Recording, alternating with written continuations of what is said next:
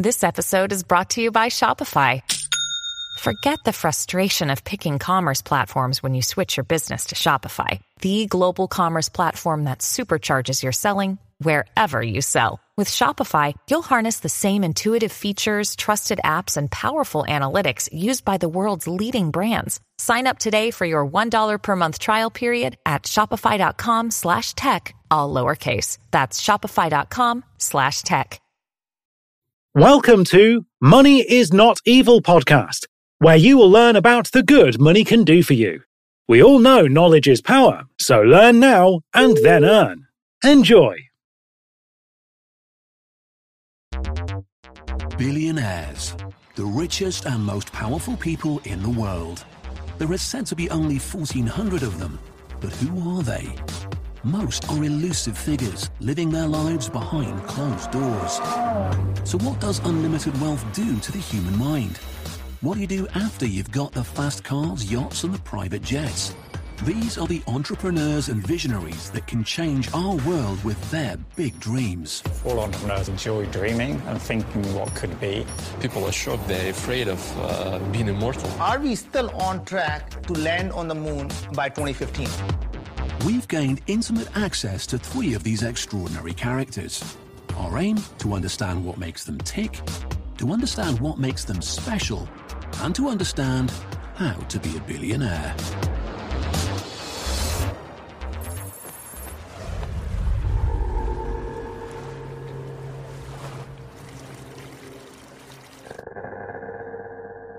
Meet Naveen Jain. Oh, hello, how are you? So, I'm going to show you some of the cool stuff here. Stuff from space. I probably have the largest collection of meteorites in private hands, and probably most museums. And this is something that I like to share with everybody, and the reason I'm sharing with you is because I want people who can't afford to have them to be able to see what they are like. I want them to be able, people to be able to touch them, and people to be able to feel that same thing that I feel having these meteorites in my hand. This is really nice beast from the moon. So imagine you're holding in your hand a piece of moon. I mean, that is just unbelievable. So people talk about, honey, I'll take you to the moon. I brought the moon to you. I mean, imagine that. Right? This particular meteorite fell last year in California, and I was watching the TV, and I saw this woman holding this meteorite. And I contacted her, and I somehow convinced her that it's in much better hand with me than with her, because I think it could pay for her kids' college education, which is how I have it. Here's another meteorite that actually hit a woman minding her own business, and this thing from sky fell through the roof and hit her thigh.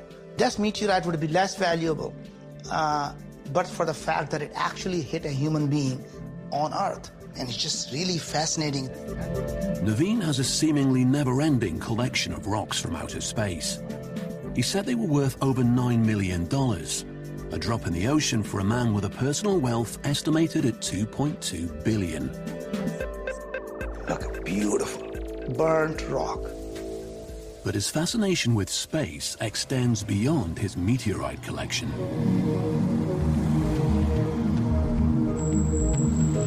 Moon Express. Thank you.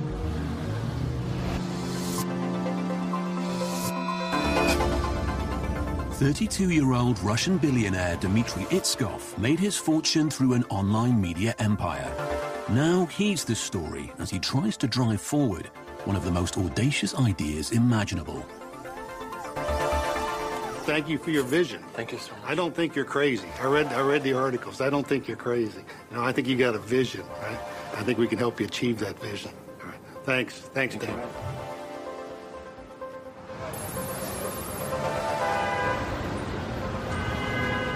He and his team have taken over a whole floor of an Upper West Side hotel in New York. Final preparations are taking place for his controversial Global Future 2045 Congress. The first meeting with Dmitry is a brief encounter on the street. So what's the point of the Congress? What are you trying to achieve? It's a natural process for any initiative to draw the attention of the media and to draw additional finances to the concrete project. So obviously those will be next natural steps to get additional money on board, to get media, to get more supported journalists on board. And how is it funded? How? By myself. How much money have you put into this so far?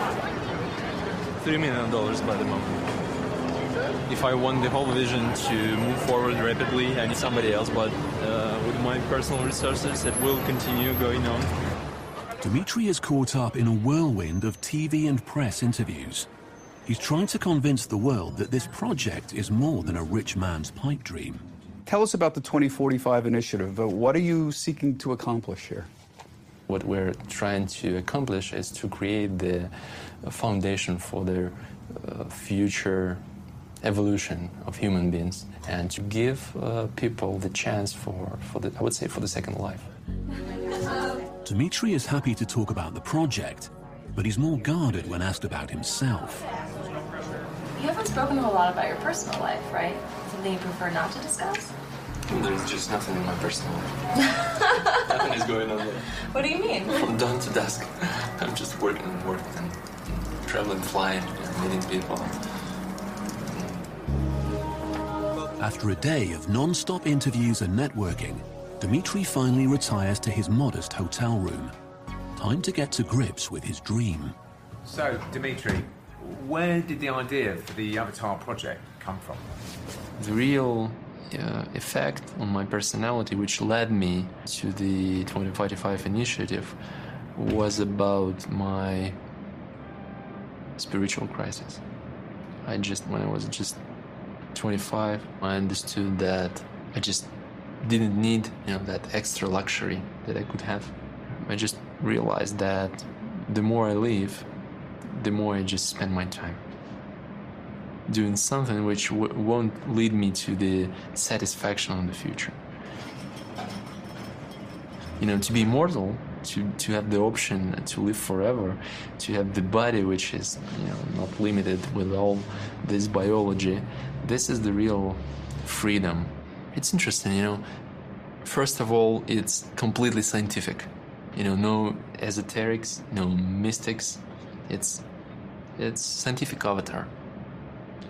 But in parallel, the whole motivation is spiritual. Dmitry has a detailed roadmap and even a political party to help drive through his dream.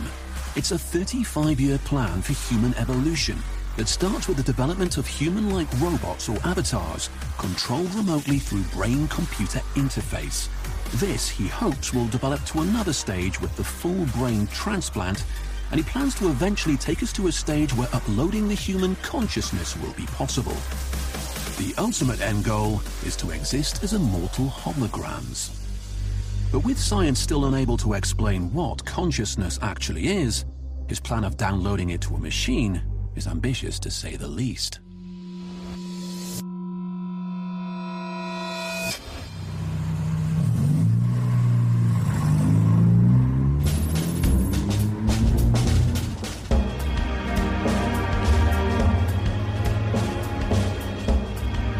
Michael Birch used to be a computer programmer in his bedroom in Cheshunt, Hertfordshire.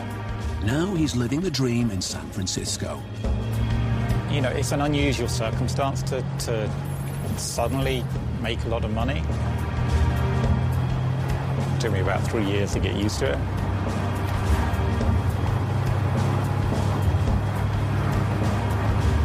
When you're not from that background, you're not brought up wealthy, and then you suddenly do have access to wealth.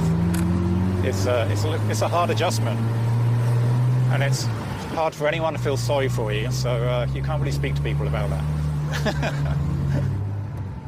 You should be able to spend money how you like, but you're nonetheless always a little conscientious of how it can appear to others. And that's particularly true in San Francisco. If you go to LA, it's almost the opposite. That even if you haven't got any money, you want to appear as though you do have a lot of money. In San Francisco, it's sometimes difficult to tell between a billionaire and a bum. My wife and I had a lot of discussions after we sold the business about what we should do with our lives. and we wanted to do anything that we felt was going to kind of bring us happiness. And it's great to take vacation, especially with the family, but when the kids are in school, I'm kind of tied to one place. I can't just sit at home reading all day, or I need to be out with people, doing things, meeting people, thinking of ideas. In 2005, Michael and his wife Sochi launched Bebo, a social networking site popular with teenagers. At its height, it was outstripping Facebook and MySpace with over 100 million global users. But on the 13th of March 2008, their lives changed forever. Internet giant AOL bought the site at the peak of the dot-com bubble for a staggering $850 million in cash. Michael, is it okay if Stephen shows the reporter around the Battery today? Yeah, I think that's okay. You looking Miss Naughty today? Yes. It's hard to feel that you deserve to ever make a huge amount of money in some ways. I mean, I don't think it's entirely... There's always an element of luck, but I think we did work to get it. Yes. But you still feel a certain responsibility as to... Like, we don't want to lose it or waste it. We left England 12 years ago now, and the one thing Michael said he missed most were the pubs. So this is what we did. We brought a pub into our home. We use this as kind of an entertaining space for when we have friends over. We sometimes have pickled eggs and yards of ale just to make it feel really English. And then we got Guinness and London Pride on tap, which was the most important element of it. The pub, in a way, is kind of the original social network, so it was, in some ways, a logical follow-on. At least that's what we told ourselves from doing an online social network to doing the real-world one. But we enjoy kind of curating those social interactions, experiences, so the bar is a kind of good way of doing that. The most enjoyable period of the kind of Bebo experience, as you like, was early on, when it was just a handful of people in an office coding away, building something that was growing quickly. It was really exciting. And then as it got bigger, it just stopped being as much fun. That's a good There we go. It's all right, isn't it? It's a future career ahead of me. I know. And then we hit problems where we were no longer growing. We were getting beaten by Facebook. So that was kind of a tough period, I think. And it became evident that it was time to sell. And I wouldn't say that was that enjoyable either. It was not the best year of my life by any means. I mean, Devon being born was an absolute highlight. Outside of that, it was... The money in itself didn't make us happy, and when we sold, we didn't have to work for AOL, so we effectively were unemployed the next day and had this big pile of cash, and that was kind of hard to come to terms with. It's like, then we had to really evaluate and say what we're going to do with our lives at this point. Like, what's the next thing for us?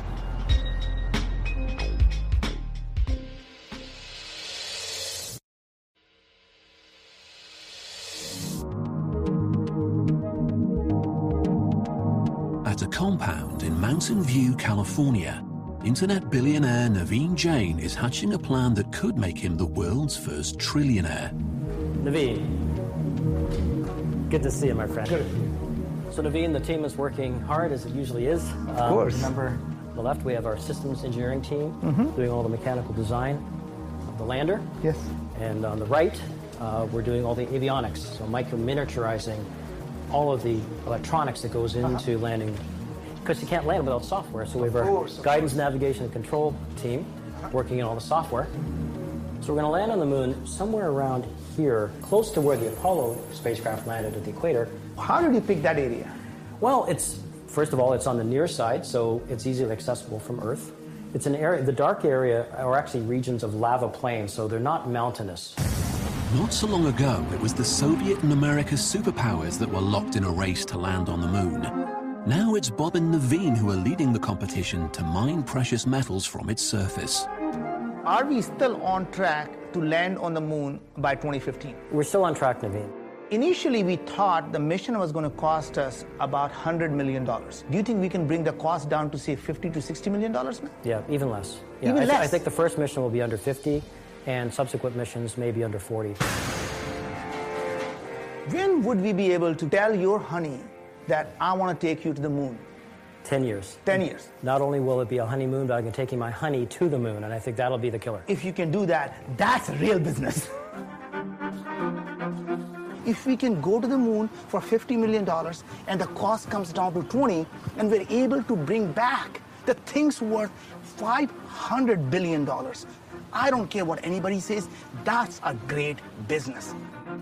Somebody is going to create a $1 trillion industry in space, and we sure hope it's us.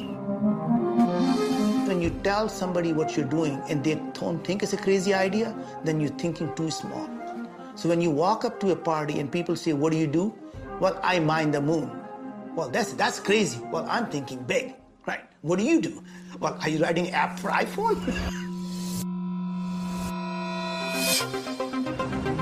Today is the first day of Dimitri's 2045 Congress. He has handpicked some of the world's most open minds. Neuroscientists, religious leaders, philosophers and futurists, all gathered to hear him initiate a new era for mankind. In this world of the future, there will be no diseases, no death, no hunger, no wars. But, we don't want to look like Borgs from the Star Trek, right? We want this technology, not to spoil our natural biological body. We want the technology to help it to stop suffering, to get rid of death.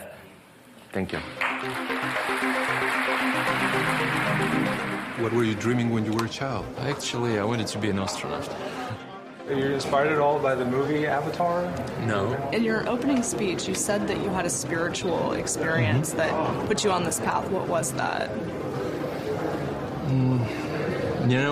Spirituality comes to one's life very gradually, and in most cases it comes from the disappointment of the lifestyle which people live. We don't have to die a physical death. Life everlasting. How realistic 2045 is depends on this fast rate of technological change. And if we continue to accelerate the way we have been, then the answer is it'll probably be pretty close. Anything is feasible. The issue here is it practical. I think that the human ought not to be determined by our genetic makeup. This conference is convened by someone who wants to become an android. Are there parts of what's going on here that you do not endorse? If the ideas are inappropriate or don't see progress, then presumably they will be dropped from the agenda. You sometimes think you have to be a little bit crazy to think of such a big idea. And it's creativity, it's not craziness. It's, kind of internal force that can change the world. That is not craziness. Dimitri's work isn't just theory and debate. He's plowing his millions into making the first stage of the Avatar project a reality. On Russian television in 2012, he revealed the first prototype android, based on himself. Полностью функциональной копии человека, а к середине столетия обещают сделать оцифровку человеческой души, чтобы переселяться в андроида. Unsurprisingly, Dimitri wasn't satisfied. So he's now commissioned David Hanson, a leading creator of lifelike androids, to build him a more realistic head that he can showcase at the end of the Congress. We just need constantly create some evidence that will allow people to start believing that the project is real. But let me have a look at it, how lifelike it is, because I haven't seen it yet. And I think the technology is advanced enough to be sure that it is not the science fiction, it's the reality. It's here, almost here. So let me thank you for those 2 beautiful days which we had. Thank you. The Congress is over, but backstage it's obvious not everything has gone according to plan. And the head that was delivered to Dimitri is not the one he wants to show the world. David, what happened to the head? Oh yeah, it's not finished yet. Sometimes it takes longer to create something that's like truly great. We want to capture the soul of Dimitri. When will it be finished? Ask him, please. Good question. Yeah, really good question. Where is it now? I hope soon. I would say that it doesn't exist yet. I just feel sorry for those people who expected it to see, but myself, I'm totally okay. What would be question you would ask yourself in the year 2045? With the ongoing media circus around him and the obvious disappointment over the head not being ready, it's clear Dmitry is not in the right frame of mind for more questions. His project and objectives are now clear, but the intriguing figure behind it all is still a mystery. How do you become a billionaire? Perhaps some of the answers can be found by watching Naveen go about his strict daily routine. I wake up about 4:30 and 5, and between 5 and 5:15, I am working on email, catching up on news, looking at the blogs, looking at the different opinions. Because people just don't sleep. I mean, they're working 24/7. Somewhere around the world, people are awake and working. So you're always constantly being bombarded with request, information, or just sometimes news. And so in the morning, I wake up and I, take care of my mind.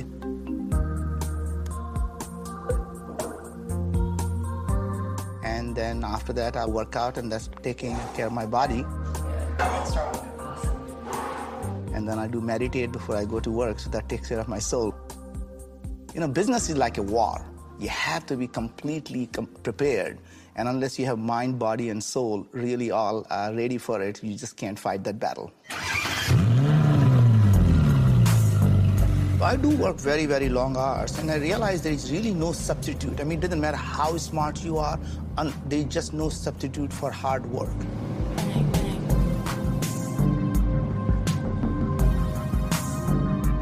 If you want to succeed in life, you have to be absolutely at your best. And the only way to be absolutely at the best is to give it 100% of yourself.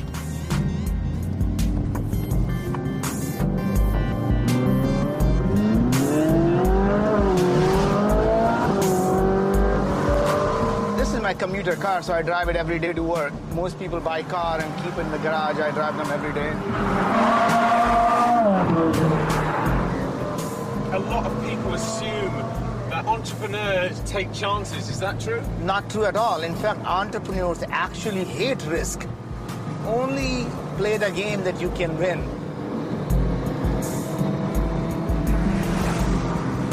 Making money is a byproduct of doing things that you really enjoy doing. It is never a goal in itself.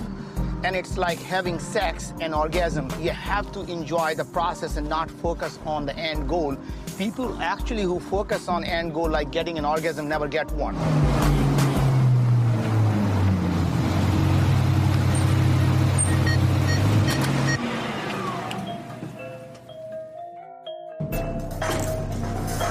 Following Naveen around on a typical working day, it's obvious that his big ideas attract other big ideas, and his interests stretch way beyond the information e-commerce world in which he's built his fortune. We're in the midst of building this. We're in the, part of it's being built right here in Seattle. Hopefully by the end of this year, it's all going to get put together, and we're going to flight test it. So how many people, two per? Yeah, it's pilot, astronaut, and you. Okay. We call it the right stuff experience. For Naveen, the billionaire formula is simple. What makes a successful person? They go out and solve big problems. So you know how to make $1 billion? You solve a $10 billion problem. Having already made his billions, he now unashamedly wants to use his business brain to change our world. Let's focus on education, healthcare, energy, shortage of water, shortage of food, and I'm going to tell you how innovation and entrepreneurship can solve each of these problems. Let's look at education. Imagine if you are able to use a $25 tablet and build some type of a game that's more effective than a private tutor, and it's more addictive than the most addictive video game. Think about it. One day, a child is going to come to the mother and say, "Mom, can I just play one more hour of math? Because I enjoy it so much." Naveen has a knack of putting people under his spell, making his mission to solve some of mankind's biggest problems seem plausible in space and on Earth. What if we can build an artificial intelligence system that can be used by a village girl? She'll be able to go door to door and able to diagnose the diseases where there are no healthcare, there's no hospitals, there are no doctors. These are big ideas that could turn a big profit, but some of them seem a bit far-fetched. What if we take a 3D printer on the moon and somebody can go out and send the DNA of a bacteria or a virus and we print it right there and leave it on the moon and watch it grow? These ideas, they're a bit out there, aren't they, Naveen? Don't people think you're just a bit mad? Well, the point is that the reason they think it's mad, because they don't know it's already happening. The things that used to be science fiction are now becoming science reality. Naveen's relentless enthusiasm, obsessive work ethic, and unquestionable self-belief are some of the building blocks of how to be a billionaire. And it turns out these qualities were forged in an intriguing childhood.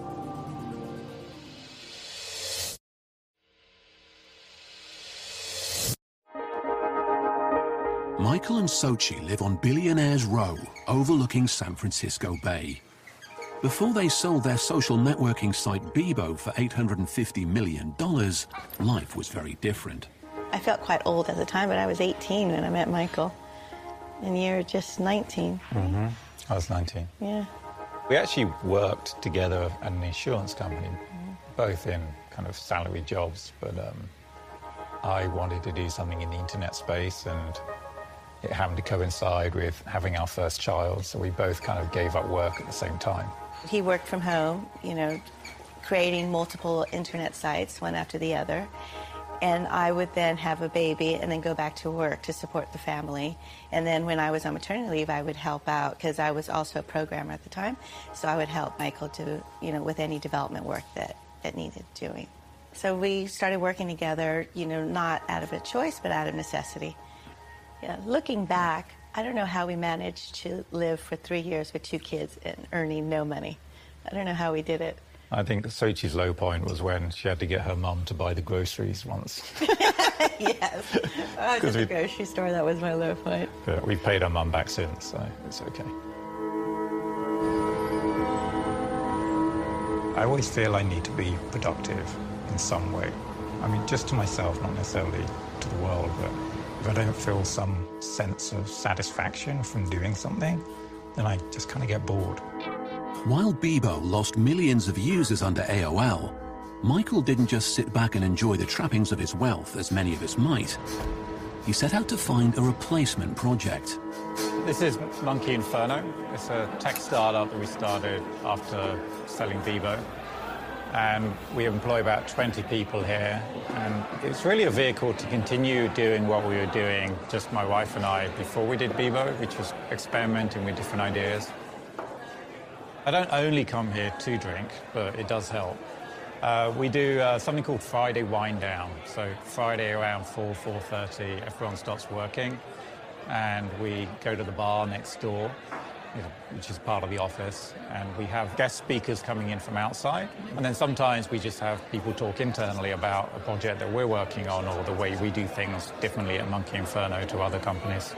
Yet the bumblebee flies because the bumblebee does not know that it can't fly. We've always been very focused on creating an environment that people would want to come to work. We have free drinks, we have free food, we have lunch catered for every day. Any venture that we succeed in with Monkey Inferno, everyone has equity in that venture, even if they had nothing to do with it. So you're very much encouraged to help every other employee, every other project succeed, because you're all going to be equal benefactors from that success. Michael said that the main motivation wasn't to keep adding to his fortune, but that hasn't stopped him from investing in over 50 different companies, from tech to charities to real-world business. Was this his way of keeping busy, or part of his search for something to fill the void that the sale of Bebo had left in his life?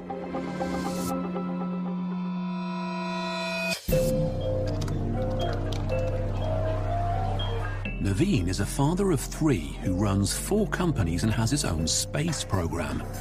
How do his children live up to that? My oldest, when he was very young, one day he came to me and said, "You know what, Dad? I'm going to make more money than you ever did." I actually sat him down and I said, surprising you think of success in that way. Success is not about how much money you're going to have. Success is about how many lives you'll be able to improve. And if you really want to be more successful than I am, go out and improve more people's lives than I'm able to do in my lifetime. And that's what's going to make me proud of you. And he said, "Whatever, Dad." I was 6 years old when Dad started his first company. And at the age of 7, he was taking me on the road with him. And then when I got a little older, like 10, 11, he would start randomly throwing me on stage with him in the middle of a talk. He'd be like, hey, like, why don't you come up and give your thoughts? And you really had no choice but to get up there and say what you thought. So it was a really interesting way to learn by fire, right? When he's 16, he calls me and he said, Dad, I've been meeting lots of my friends who are at MIT and Harvard and Princeton. What if I brought the great mentors that you had for me, helping these young kids? If I could do that around the world, I'll be able to improve more people's life than you did. Would that make you proud? And I said, yes. And guess what? That's when he started Kairos Society. And today it's the world's largest entrepreneurial society. America needs to reinvent our economy. We need to refocus our entire national efforts on young entrepreneurs. How can we be pioneers that move the world forward? Naveen seems to be nurturing his children on a predetermined path to success. His 16-year-old son Neil is the youngest student ever to attend the Singularity University in the Silicon Valley. Entrepreneurship, it's just kind of like a way of life, really. You can't turn it off. And his 19-year-old daughter Priyanka, who is studying at Stanford University in California, is making her mark in the world of social philanthropy. I've spent 18 years of my life taking for granted everything that I have. A great family, parents, mentors, an education, good health. Things that millions and millions of girls around the world live without. My accomplishments in this world will never be measured by what I do. It will be actually measured by what our children are able to do.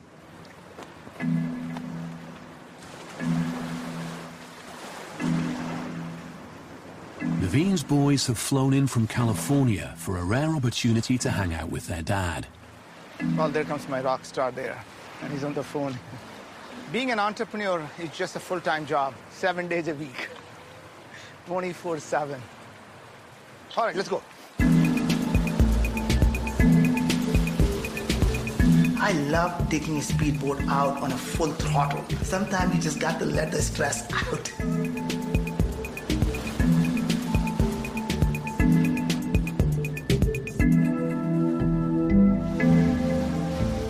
Just want to give you a heads up that we pushed an updated build. It's, obviously it's still... You want them to work hard, and sometimes you want them to just slow down a bit, but it's never a balance. He saw me do the same thing. When the three of them get together, the conversation rarely strays from business and finding ways to change the world. We always talking about business. Either he's talking about my business or I'm talking about his business. If you're solving problems, you're doing good in the world. And if you're doing good and you're solving problems in the world, you're going to make a shit ton of money. If you can solve a problem that affects 1 billion people, and even if you only got $1 out of each of those people, you'd still make $1 billion. Without doubt, the kids are a chip off the old block. But is their entrepreneurialism purely down to their privileged upbringing, or is it in their blood? Maybe the answer lies in Naveen's past. I grew up in India, and we were very, very poor.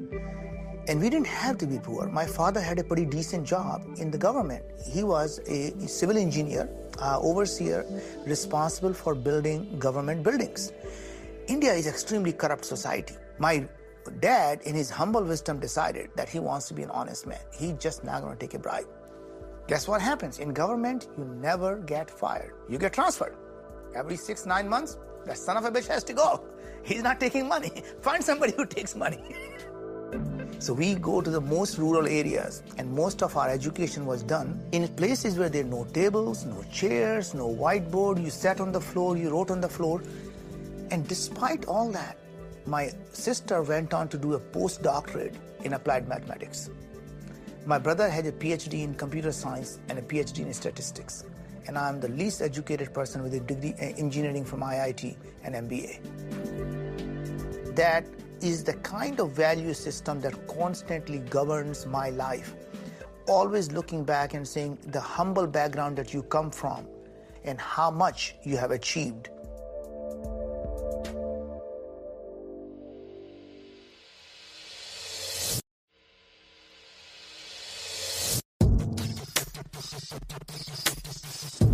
Michael Birch has his ambitions grounded in reality. He's not reaching for the stars like Naveen or trying to change the world like Dimitri. Instead, he's spending tens of millions on a project that will make him the landlord of San Francisco's biggest social network. We'd kind of had enough of doing the internet stuff, and we wanted to do something which was more of a real-world business. And we'd always been into bars. We met in a bar, and we built a bar in our home, which is one of the most used rooms in the house. There's that kind of secret desire to open a pub. How's it going today? Good, how are you doing? Things are looking good. It's getting there, isn't it? The building is a total of 5 floors. The top 2 floors are hotel rooms, 15 hotel rooms, and the bottom 3 are club space. It's about 58,000 square feet of floor space altogether. There's a total of 5 bars, a restaurant, a gym, and a spa. It's a pretty sizable project by club standards.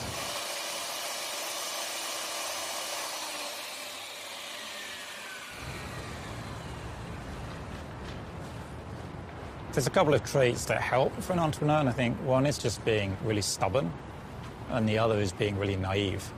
So you're stubborn to think that you can really do it, and you're too naive to know that it's probably a really bad idea and risky.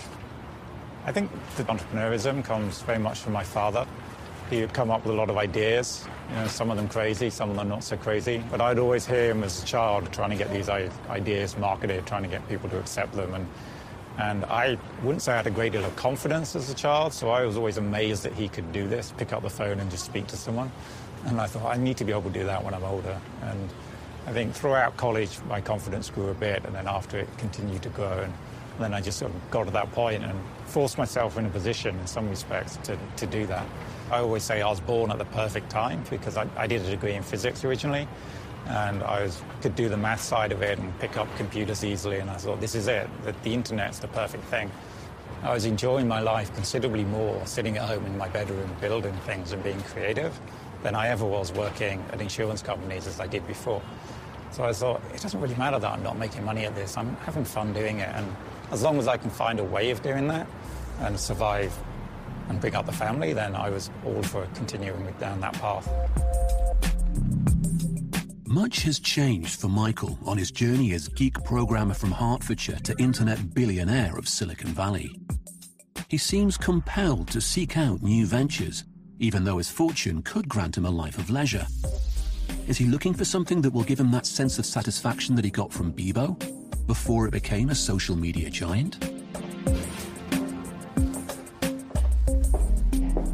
I used to be very laser focused on one thing, and now it's kind of changed because we're doing quite a few different projects. But at the same time, I kind of enjoy every now and then just focusing on something and trying to build that. So I started coding again recently. We were camping in the redwoods in Northern California, and then I spent the whole weekend, much to my wife's annoyance, sitting under these huge 100-feet high redwood trees on a camp chair coding for the whole weekend, which I just found immense fun. Although Michael and Naveen are very different people, they share the same single-minded determination. They never set out to become billionaires. They just never gave up pursuing their dreams. Humility is a sure sign of knowing when somebody has been successful. Because if you still have an iota of arrogance left in you, then you're still trying to prove something to yourself or someone else. That means you're still not successful. I think all entrepreneurs are dreamers, and they enjoy dreaming and thinking what could be. So as soon as you do one thing, you're thinking about, that was great, I enjoyed that journey, and now what's the next thing that I can actually do? So I don't think entrepreneurs generally don't retire. They just move on to different things. 2 months after the first visit, Michael was presented with an opportunity he just couldn't pass up. Hi, I'm Michael Birch. In 2005, my wife and I launched Bebo. On July 1st, we brought Bebo back, and I think we can all agree it's time to wipe the slate clean. Michael ended up buying back the social networking site for $1 million, $849 million less than he sold it for. It's obvious he has an emotional attachment to the company that publicly defined him, but was this just a case of him buying back his baby, or a genuine attempt to build it back up again? The new Bebo will be very different from the old one. Bebo was something I didn't expect to come back into our lives. So when we sold it, I had no intent or wish to ever have control of it or develop it again. And then time passed by and we watched it kind of decline. And we just thought it would be actually fun at this point the world had moved on a lot, social media had moved on. So the challenge was, can you reinvent a social media site? Can you reinvent a website, in fact? Like most brands, or all brands that you can think of that have died out, have not come back. We knew the opportunity was available. We knew we wouldn't have to pay a great deal of money for it. And it just seemed that if anyone else brought it, they were just going to use it as a kind of mailing list to promote whatever business they're running at the time. And we thought that's kind of a shame for it to end its life in that way. Will it work? Who knows? But one thing's for certain, it'll be fun trying.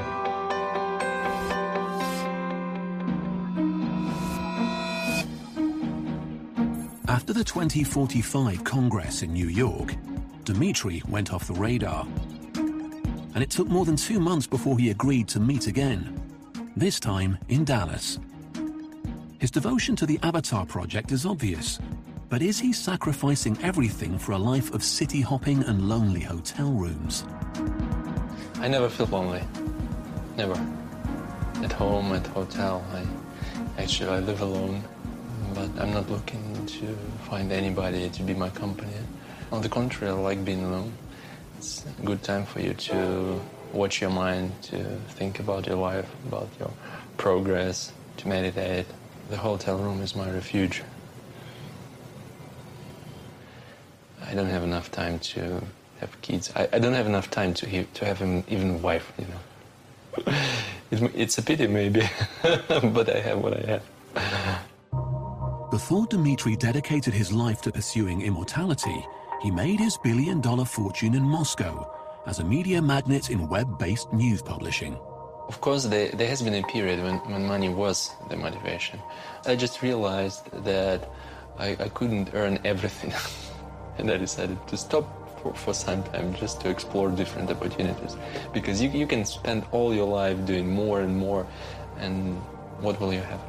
I realized that I will come to the dead end, you know. The game will be over. And I tried to look for something, you know, more. For something which probably you cannot describe with words, but you can feel. And obviously, to do that, you have to try to live without, you know, family, without your hobby, without your favorite business. It just, this is, I think, the beginning of your natural way of finding who you are.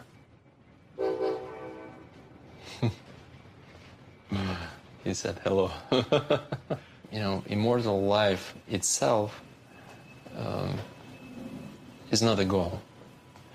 To have the opportunity to live longer and to explore more in this external world and in the internal world is the goal. Once you separate yourself from the body, from the physical body, which you always consider to be the essential part of yourself, once you do that, emerges the question who you are.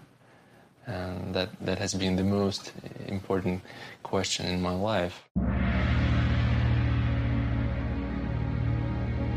Dmitry is in Dallas to spend a few days with robotic designer David Hanson in a renewed attempt to create an avatar head he'll be proud to show the world. I mean, it's a bit weird, is it, looking at yourself after all this time? No, it's not. This is the first time that I've done live drawing of my subject for my robot. Generally, I've done the robot portraits of people who are passed away, like Albert Einstein and Philip K. Dick. The idea of the Avatar project is to create the alternative for the human body, and the head is just the first step. It's to show that the essence of myself can be in that robot as well. And when it comes to the head, I mean, what was the reason for sort of using your own image? You know, it's easy to experiment with yourself always. So if obviously I have to be everywhere to represent the idea of the avatar and the idea of future human evolution. So I think it's more pictures to have someone with you which is like you, completely like you. Dimitri's ultimate goal is to live life as a hologram. But until then, he has a much more practical application for the current technology he revealed is out there. Look. If we take something like this for the disabled patients, imagine the quadriplegic person controlling the human-like robot. I think this will add some sense to the idea of migrating to different bodies in the future. And through the invasive chip now, you can realize the transfer of feelings, movements, and even vision and hearing quite soon. We need probably 5 years of integration, 5 years of studies, but everything is created. I mean, the technology is here. Being a billionaire has without doubt enabled Dimitri to forge ahead with his dream. But maybe it's his naivety and perseverance that made him a billionaire in the first place. Either way, he's undeterred by the colossal challenges ahead of him. I am criticized, the idea is criticized. And sometimes people just don't want to educate themselves, don't want to read everything carefully, they just start criticizing.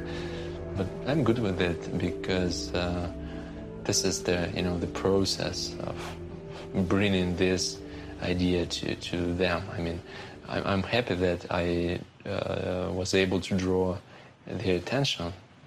And first they can criticize, then they will come and they explore something, and they will find something for themselves.